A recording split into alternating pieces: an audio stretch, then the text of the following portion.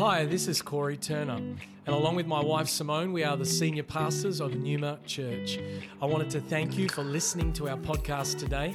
You're about to hear a message from one of our team that we pray builds your faith and empowers you to follow Jesus more closely. Enjoy the message. Amen. Praise the Lord. Come on, let's give Jesus glory. Amen. Thank you, Lord. Yes. Amen. Wow. Hallelujah. Look, I just want to share a few thoughts this morning. I'm not going to be very long. I guess that's relative. But ultimately, a day with the Lord is as 1,000 years as a day. So no. But in all seriousness, I just want to share some thoughts that to encourage you. In Ephesians 4, I'm not going to read this passage really, but I'm just going to refer to it. Ephesians 4, and then there's another passage. It's actually in Daniel 11:32, and then one more in Luke 19, verse 10. So in Ephesians 4, it talks about how Jesus gave gifts to the church, starting at verse 11. And these gifts are apostles, prophets, evangelists, shepherds, or pastors, and teachers. And the New Living says their responsibility is to equip God's people. Now, listen to this. The word equip actually has a double meaning. It means not only to give someone gifts and activate them so that they're able to use those gifts and help, as the next part of this verse says, to do his work and build up the church, the body of Christ, but it also speaks of a process of even bringing healing and wholeness to our lives. So I can unpack that in the future, but that's the idea. So how many know that if you send someone out to just do ministry and you throw them in particularly a very significant position, if they're not ready, right? Think about this. If you send someone into a war zone, into a battle, a soldier, and they are not equipped, that's a disaster. You're potentially sending them to their death sentence. So there is a place where they learn the skills, they learn how to fight, use their weapons, but there's also a lot of stuff that has to happen in here and even here. So with the Lord, he calls us to himself. You see that? I want you to understand that. He calls us not just to do something, but he calls us to himself. In Mark chapter 3, and I'm preaching extemporaneously. In Mark chapter 3, after Jesus spends the night in prayer, Luke's account says he spent the entire night in prayer. He came down from the mountain. He chose 12 to be apostles, led by his Father. But in Mark's account, chapter 3, it actually says that they might be with him and that he might send them out to preach, to heal the sick, etc. But I want you to understand, please, the first and foremost calling of every child of God is to be with him. Yes. Come unto me, right? Come unto him. So our calling is not to a church, not to a leader, not to a ministry assignment, but to Jesus Christ. That is our calling. And if we don't get that right, if we don't put that in its proper order and place, then everything that we build upon will be flimsy. It will be like a house, Jesus said, that is built upon the sand. When the winds blow, when they're shaking, the house will fall. So the calling is to be equipped in order, yes, to do his work, but the implication in the original language here is to be whole in him. Now, that's very important. The scripture that I mentioned, because let's just continue for a second. It actually says this will continue until we all come to unity in our faith and knowledge of God's Son. So it's the knowledge of God's Son. That word knowledge doesn't mean just intellectual knowledge. It means experiential knowledge. It speaks of actually knowing someone personally and intimately. Then it continues, and it says, knowledge of God's Son, that we will be mature in the Lord, measuring up to the full and complete standard of Christ. Then it says in verse 14, then we will no longer be immature like children. We won't be tossed and blown about by every wind of new teaching.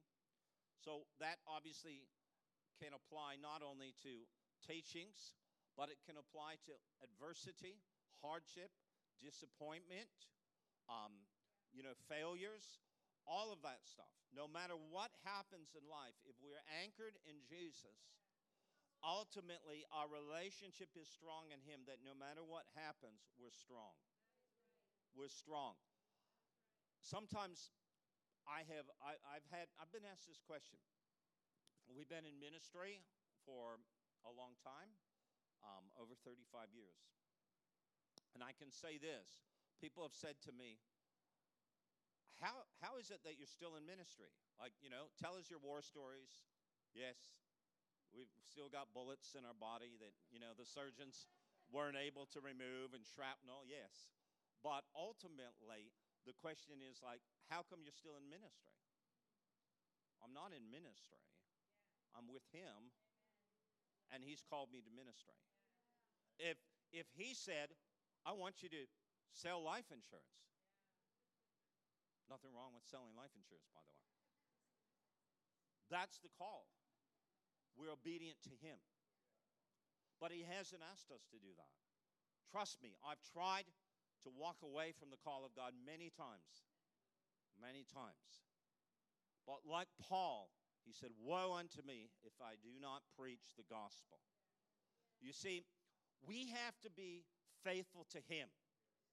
If it becomes about, I want to build a ministry, I want to, do this or do that, then that is idolatry.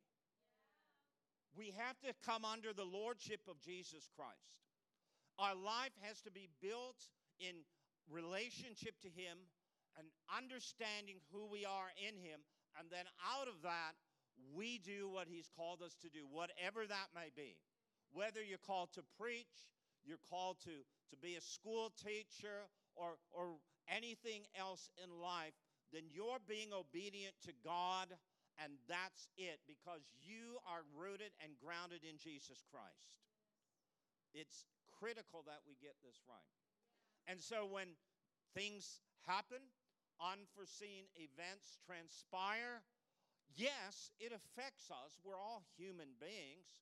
We get disappointed and sometimes even worse, but we still recognize that the church is built on Jesus. It's built upon Him. And if my life has been built upon Him as a foundation, I will stand no matter what happens.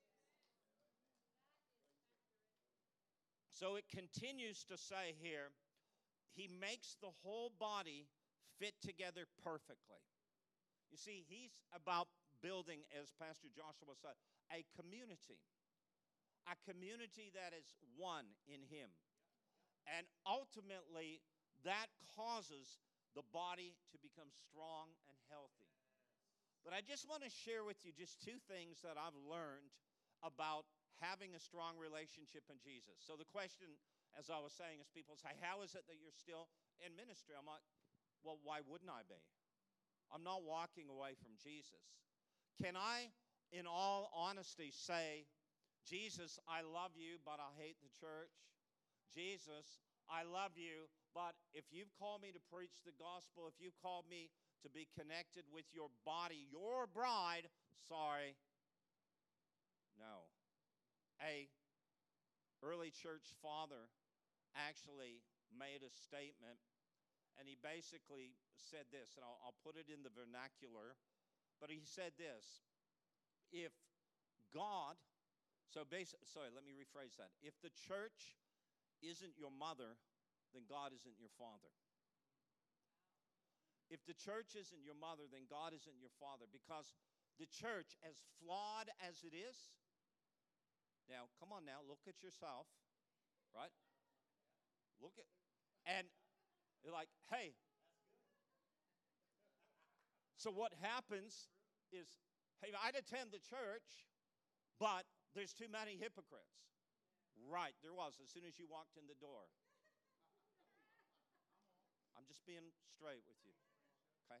I'm from North America, right? This is the way we talk. Straight up. Real facts. Guys, as soon as we walk in the door, guess what? That's standard of perfection. Only Jesus has that. Yes, we aspire. Yes, we should be an example. 100%. But we have to live in a place where we recognize that only Jesus is perfect. And we build our relationship with him and one another on him.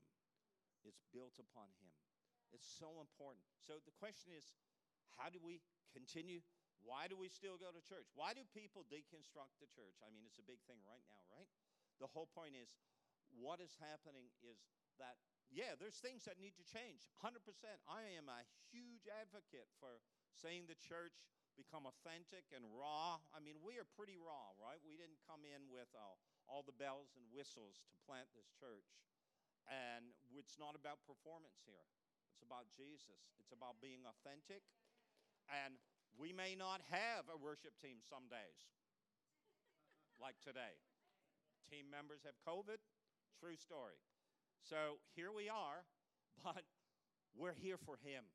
The audience of one, to worship Jesus and to connect with him. And no matter what happens in life, I'm going to serve him. I'm going to follow him to the death, if need be. I am going to follow Jesus. Though none go with me, still I will follow.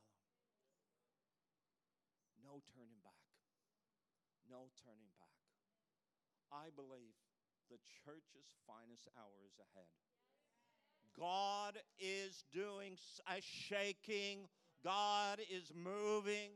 God is purifying all of our hearts. And we need to humble ourselves, not point the finger, but humble ourselves and just say, Lord, please, whatever needs to change in my life, change it. Help me to love people the way you love them. Help me to love my brothers and sisters the way you love them, Jesus. And help me, Lord, to turn my full attention and devotion to you. Change me. Conform me to your image and likeness. Very quickly, Luke 19, verse 10. It's an amazing verse. It says this, for the Son of Man has come to seek and to save that which was lost. That's the New King James. The Son of Man has come to seek and to save that which was lost. Now, some other translations will say the Son of Man has come to seek and to save the lost. Okay. Now, I'll get a little bit technical for just a second. If you were to break this down and look at the original language, the grammar, the construction, you will see that it literally says this, the Son of Man has come to seek and to save lost. That's what it says, lost. So there's a lot of freedom here in the translation. How do we interpret that? Well, if you look at what it's saying, the word save, soteria or sozo, actually has a messianic meaning. I know I'm getting a little technical for a second, but it's pointing to Jesus and his kingdom. And the interesting thing about this is that Jesus came to bring a kingdom, right?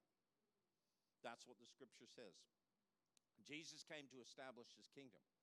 And the idea is this, what was lost, yes, people are lost, including people, but not only the lostness of people in terms of we don't know him, our lives are perishing without him, but what was forfeited, what did the original couple lose as a result of their disobedience in the garden? That's what it's really referring to. That Jesus came to restore what was lost in the garden. And when you read Revelation chapter 2, one of the things that he says, Jesus is speaking to the church in Ephesus, he actually says, if you overcome, if you remain faithful to me, He said, you will inherit life, and it speaks about the garden of God. You'll eat from the tree of life in the garden of God. And the idea is paradise means garden. And it's speaking about a restoration. Ultimately, Jesus came to restore what was lost. What was lost? There's really three things, generally speaking, that were lost. Number one was our relationship with Him. Adam and Eve walked in a place of intimacy with God in the garden. Remember that? It says in Genesis 3:8 that after they had eaten the forbidden fruit, it says they heard the sound of the Lord God walking in the garden in the cool of the day. Now, it doesn't say they saw Him, but they heard the sound. Now, how did they know it was the Lord God versus an animal? Right? I mean, when you hear someone walking in a garden, right, you don't see them. How did they know that it was the Lord God versus someone else or something else? Good question. Glad you asked. Because the Hebrew word that's translated sound actually means voice. They heard the voice of the Lord God in the garden. You may not physically see someone, but you know and can recognize their voice if you have a relationship with them. If there's intimacy, if there's experience, you have a relationship with them, correct? So you can be in the midst of a crowd, but your better half begins to say something, and you go, I know who that is. That's Lynn, right? That's Kelly or whomever you're married to. And you know that. Or close friend, you recognize their voice, even though you may not physically see them. A child, a baby, it doesn't take long for them to begin to recognize the voice of their parents. And it's an amazing thing. You know, think about this. The child is in its bed, and you are walking toward the bedroom, and you're speaking, you know, all the ways that we speak to babies, to children. And, you know, that child is getting excited, bouncing, and doesn't see you physically, but knows the sound of your voice. And the idea here, guys, is they had an intimate relationship. But when they made the choice to eat from the forbidden tree, sin entered the world, disrupted this close connection, and as a result, there was a loss in their ability to directly commune with God, leading to a loss in intimate relationship and in knowing His presence as they once did. Jesus came to restore that. When He's praying, interesting, John 17, which is it's the longest recorded prayer session of Jesus. Now, He wasn't, if you read it closely, it doesn't seem that He was actually in the Garden of Gethsemane when He was praying, John 17, but He was close to the garden. And one of the things He says, He's praying first of all for Himself, then for the disciples at that time, and then for every person that would ever live and come to believe and put their faith in Him. He prays into the future for you, me. And in John 17:3, He says this to His Father, this is eternal life, that they may know you, the only true God, and Jesus Christ whom you've sent. So eternal life, life restored, which Adam and Eve had life. Before they ate of the tree, they had life, right? They lived forever. They wouldn't perish. They had life. Eternal life, the reason why they had eternal life was because they knew God the Father. In Him is life. In Him we live and move and have our being. So this is eternal life, that they may know you. The Greek word is gnosko. And gnosko means to know intimately, experientially, personally. It's used of the most intimate relationship between a man and a woman. In the Old Testament, the equivalent Hebrew word is yada. Again, used of that same type of relationship. And God is saying this is eternal life. that they may know you, Father, the only true God, and your Son, Jesus Christ, whom you have sent. This is eternal life. Very interesting. The word voice, they heard the sound or the voice of the Lord God in the garden, means to call aloud. It implies that we had such an incredible relationship with God that it was like he would call for them. And that's clear, right? Adam, Eve. And we know that. And they were hiding from him. And the interesting thing, there's really a play on words here. Verse 8 says they hid themselves from the presence of God. The play on words here is that before their disobedience, they actually hid themselves in God. But now they're hiding themselves from God. And our calling today, you know, the Bible says, I believe it's Isaiah 45:15, it says, surely you are a God that hides yourself. Now let me tell you that God is not hiding from us, he's hiding for us. What that means is he's inviting us into intimacy. I'm inviting you into a personal relationship. So sometimes we're like, where are you, God? And God's like, I'm here, but you need to search for me. You need to seek me. Jeremiah said in chapter 29, he said, you will seek me, God speaking through the prophet, and find me when you search for me with all of your heart. So God calls us not to be just casual inquirers, but deep seekers of him. And many have a superficial relationship with God, and sometimes we get discouraged because it's like we knock on the door once or twice, and to us it's like God's not answering us, and so we just stop seeking him. But the Bible says we have to search for him with all of our heart. The Bible says keep on asking, keep on seeking, keep on knocking. What? Ask until you receive. Seek until you find. Knock until the door is opened. Seek him until. Call upon his name until. We're called to that place of intimacy in God. That place at times where, look at this, in the natural, sometimes if you feel that your relationship is strained in a marriage, you've been estranged, you feel like there's a disconnection, you have to be intentional to actually make a reconnection, to take time, to spend time, to invest, to pour into that relationship in order to strengthen and reestablish that intimate connection.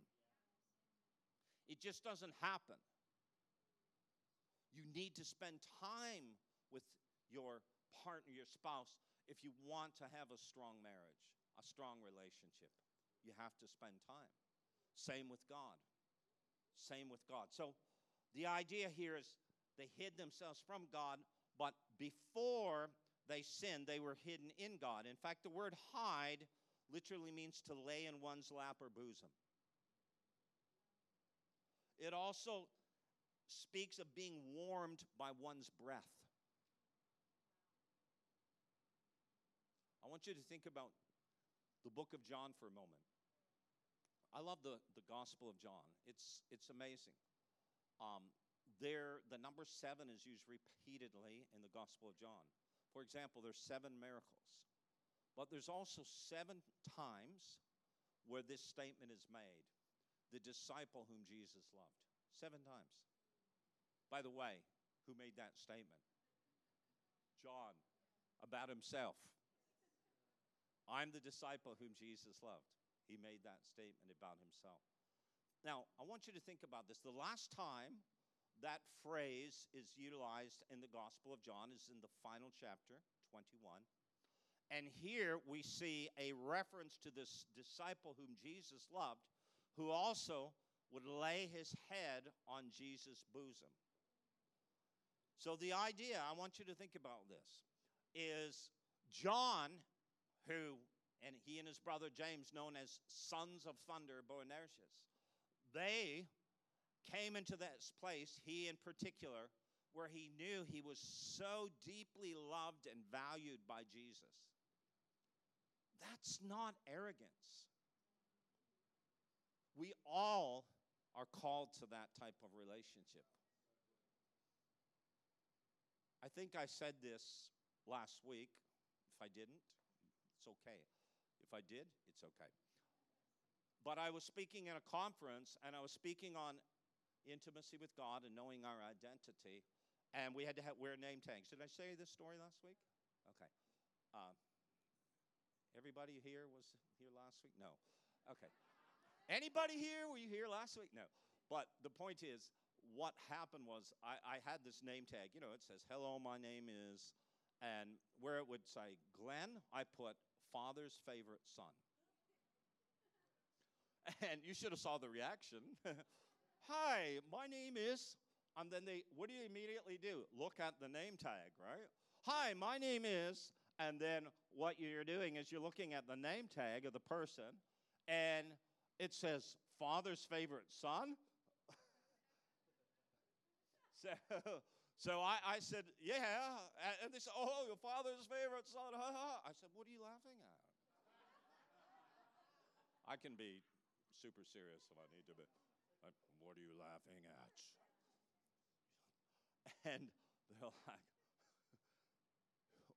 who do you think you are? Who do I think I am? Read the label. And they're like, but you are too. You are too. But I know it. I know it. Why? Right? Because this intimacy. How did John know he was the Father's favorite son? His head would lean on Jesus' chest. So a proximity speaks of intimacy, which actually brings us to a place of security in our identity. Woo! Now, can I just say something? Because this knowledge is not an intellectual knowledge. It's not a knowledge where we just know the right scriptures, but it's a heart knowledge. So you can quote all of the scriptures that have to do with your identity in Christ. I'm the righteousness of God in Christ Jesus. You know, I'm the head, not the tail. I'm beloved of the Father and of Jesus. All of these scriptures. In fact, there's an entire book, many books actually, that have been written about this, and sometimes it's referred to as new creation realities. New creation realities. E.W. Kenyon wrote a book called New Creation Realities. And that's a great book, but my contention is that many have read that book and other books similar and have not really come to the place where that's become a reality in their life. It's head knowledge. That's it. And sometimes when you are tested and when like the enemy comes against you like he did with Jesus, right? The first thing Satan did when he came to tempt Jesus was this: if you are the Son of God. Well, the Father had just publicly spoken and said, this is my beloved Son. And he's calling into question his identity. And we are at a place where, like Jesus, it doesn't even affect us. We don't even call it into question. Like, oh, wow, who am I? Does God love me? Or maybe God's angry at me. Maybe I did something to cause him to turn his back on me today. But if we are established in the reality of who we are based on the fact that we have more than just a reference to the Word of God, but also a connection to the God of the Word, then it brings us to a place of supernatural establishment. We're established in Him. We are built on the foundation of a relationship with Him. And out of that relationship, we know who we are.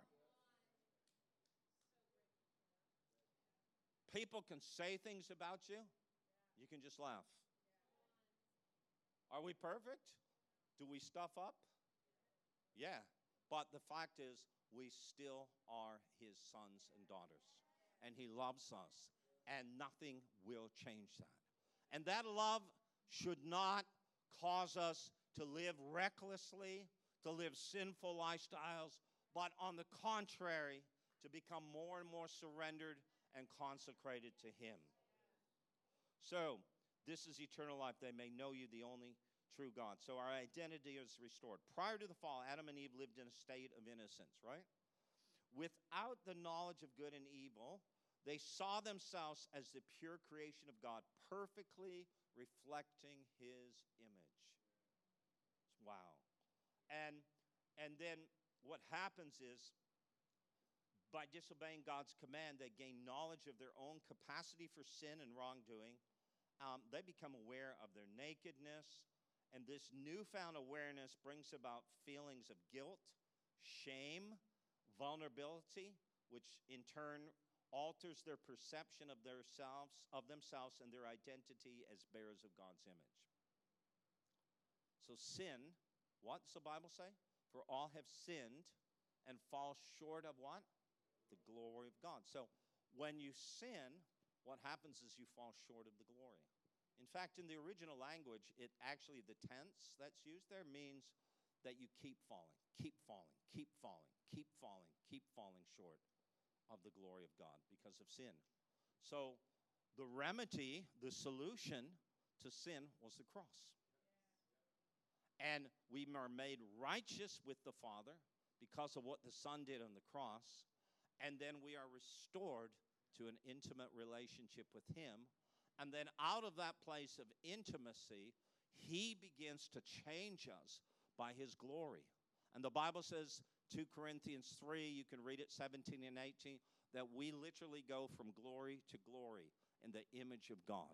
We become more and more like Him. That's a powerful couple of verses right there.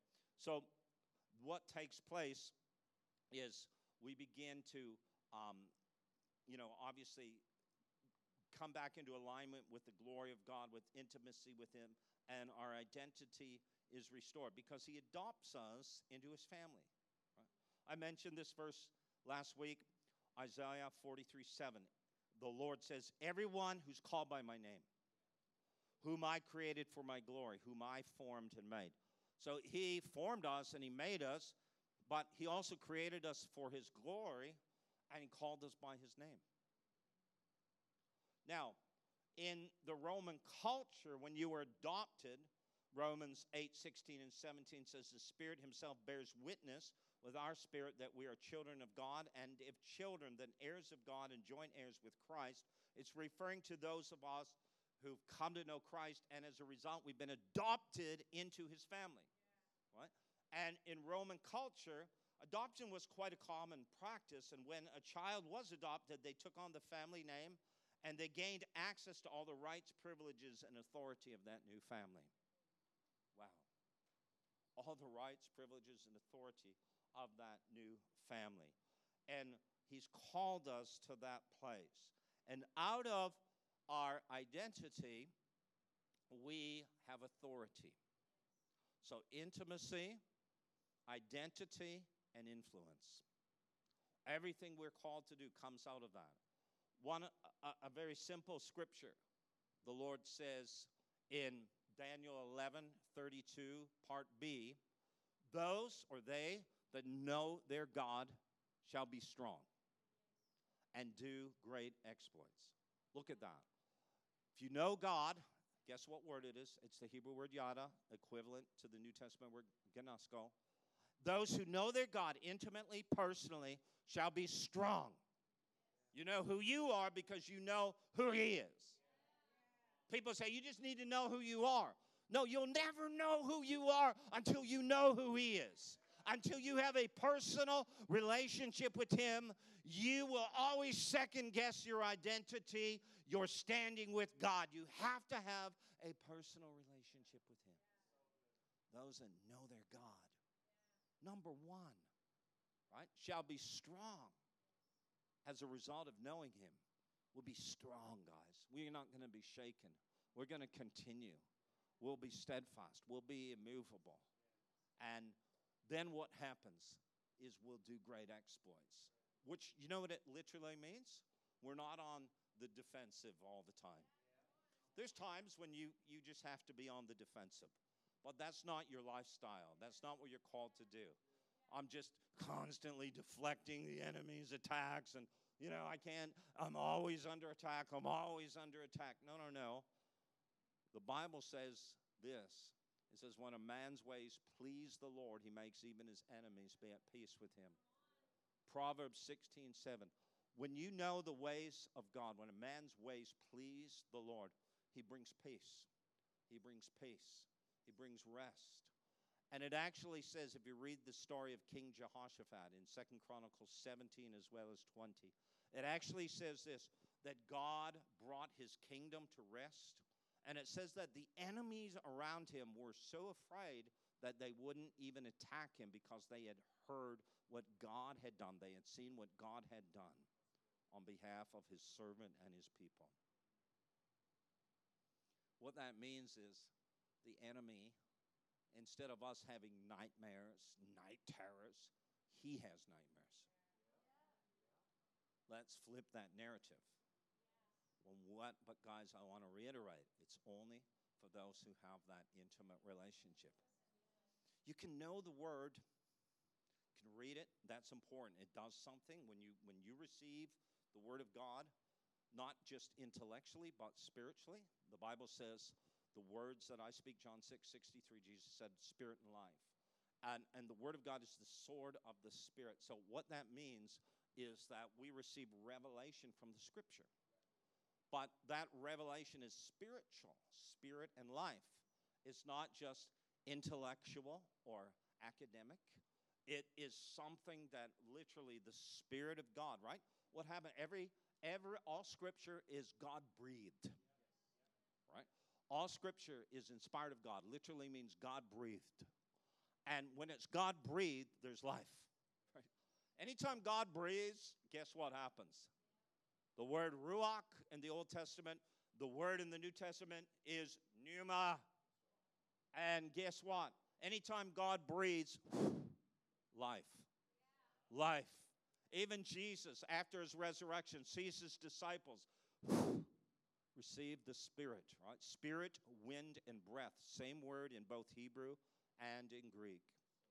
And God is doing something to his church for only those who come to a place of drawing close to him, guys. And for that reason, I say this not flippantly or glibly in any way, but for that reason, I am not shaken. I am not shaken by anything that happens in life. If whatever happens in life, what people say, what happens, around me. Remember the Bible says that though, 1,000 fall at your hand and 10,000 at your right hand, right? See, what happens is we're strong in him. But I want to just challenge you this morning. And would you just stand with me, please? I want to challenge you this morning.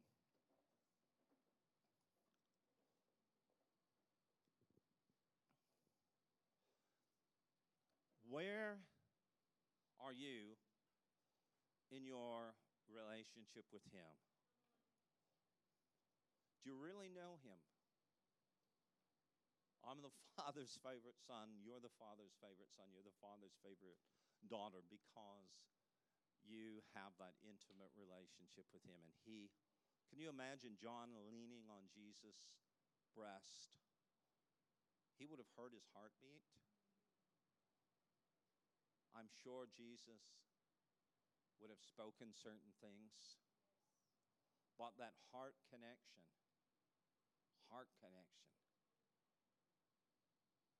wow, there's nothing like it. That's what the Father is doing right now. He loves us so much that he's calling us back to himself. I can tell you, honestly, a lot of books that have been written, how to overcome this, how to overcome that, how to have a better marriage, how to, be free, how to, all of these things, they would not be necessary. They're helpful. But you can read that and nothing happens. It all has to point back to him. It all has to point to him. Go get close to him. Draw near to him. Get to know him. Spend time in the secret place. Begin to listen for his voice. Begin to draw close to him. Close to him. He's calling his church to himself once again. Take time out from everything that is distracting, that is vying for your time and your affection and devotion, and give it to him. Give it to him. Give it to him. He's calling us back to himself. And I want to say that the church in this hour needs to be so strong in him. So strong in him. We're not looking for things in this world. If he wants to promote you, he can promote you easily. God can take you from the pasture to the palace. But he looks at a man's heart. He looks at a woman's heart. He says, I want you to know me. I want you to know me. I want to call you. I am calling you back to myself. Like Adam and Eve knew the voice. Knew the voice. He's calling us back to himself. Lord, we thank you. Let's just pray. Just open your heart right now. We thank you, Father, for the calling. The calling isn't to a great ministry. The calling isn't to prosperity or success. Those are byproducts and outcomes of sometimes, Lord, if you choose that we will be favored. Promotion doesn't come from the east or the west. It comes from the Lord. So we turn to the Lord. We turn to the Lord. I just want to know you, Paul said. The same Paul that raised the dead, that preached the gospel. I just want to know you. Father, bring us to that place where we seek you. We worship you. We press in to know you. Yeah, we pursue you. We prioritize our relationship with you, intimacy with you. Thank you, Father, that you speak to us, you reveal, you establish us, you strengthen us. Thank you, Lord, that out of that place of intimacy, everything is done. Everything is done. Promotion comes from him. And to those who trust him, no matter what happens, this is favor, yes, comes out of that, but it's intimacy. Come on, let's just begin to worship him this morning. Let's lift up our voice. You pray in the Spirit if you have that gift. Just begin to pray in your spiritual language. Just begin to pray. Come on. Yeah, just pray in your language if you don't have that gift right now. Just begin to worship him. Just begin to worship him. Come on, just begin to love on him. Thank him. Say, Father, thank you for loving me so much. Thank you, Lord, that you love me so much. Thank him for forgiveness. Thank him for reconciliation. Thank him for intimacy and being part of his family, adopted into his family. Thank him for the truth of your identity in him. Thank you, Lord, we're not conflicted this morning. Thank you, Lord, we know you. And we know who we are. We know who you've called us to be, Lord. Thank you, Jesus. Lord, any other foundation will be shaken. Any other foundation will not be strong.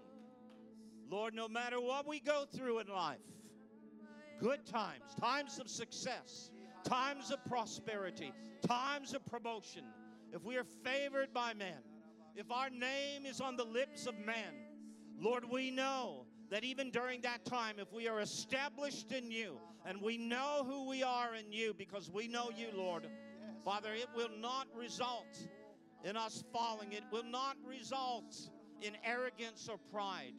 Father, during the difficult times, during the spiritual attacks, Lord God, when we see failure, Lord, when our spouse leaves us, turns away from us, Lord, when our children rebel against you, Lord God, when, Lord, we lose our job or our position in life, whatever it is that we may go through, which we did not anticipate happening, Father God, we will not be shaken. Because your word says that you cause all things to work together for good to those that love you and those that are called according to your purpose. All things work together for good. We praise you, Lord. We praise you for the victory. We praise you, Lord, that we are strong in you. Ephesians 6:10 says, now be strong in the Lord and in the power of his might. Stand fast. Stand fast. Lord, we thank you. Having done all to stand, we continue to stand, Lord. We will not be shaken. Thank you, Father, that you're raising up a people that are strong because they know their God. They know their God. You're calling us back to you. Calling us back to you, Jesus. Back to you. Back to you. Thank you for joining us for this message today. We don't assume that every person listening has a personal relationship with Jesus Christ. And so today, we invite you to begin following Jesus as your Lord and Savior. The Bible teaches that every one of us has been created for a relationship with God. Sin has separated us from that relationship, but God loved us so much that he gave us his one and only Son, Jesus Christ. Jesus lived, died, and rose again, conquering sin, Satan, and death itself. If we believe in our hearts that God has raised Jesus from the dead, and we confess with our mouth that Jesus is Lord, we will be saved. So if you are ready to pray in faith, turning away from your sin and believing in Jesus for your salvation, please pray this prayer. Dear Jesus, I believe that you are the Son of God, and I ask you to forgive me and cleanse my heart from all of my sin. I receive by faith the free gift of eternal life, and I ask that you would fill me with the Holy Spirit. I thank you that I am born again as a child of God and that you have made me a new creation in Christ Jesus. In Jesus' name I pray, amen. If you have prayed that prayer for the first time, we would love to know and help connect you to a local church in your area. You can contact us on our website, numa.church. Thank you for listening.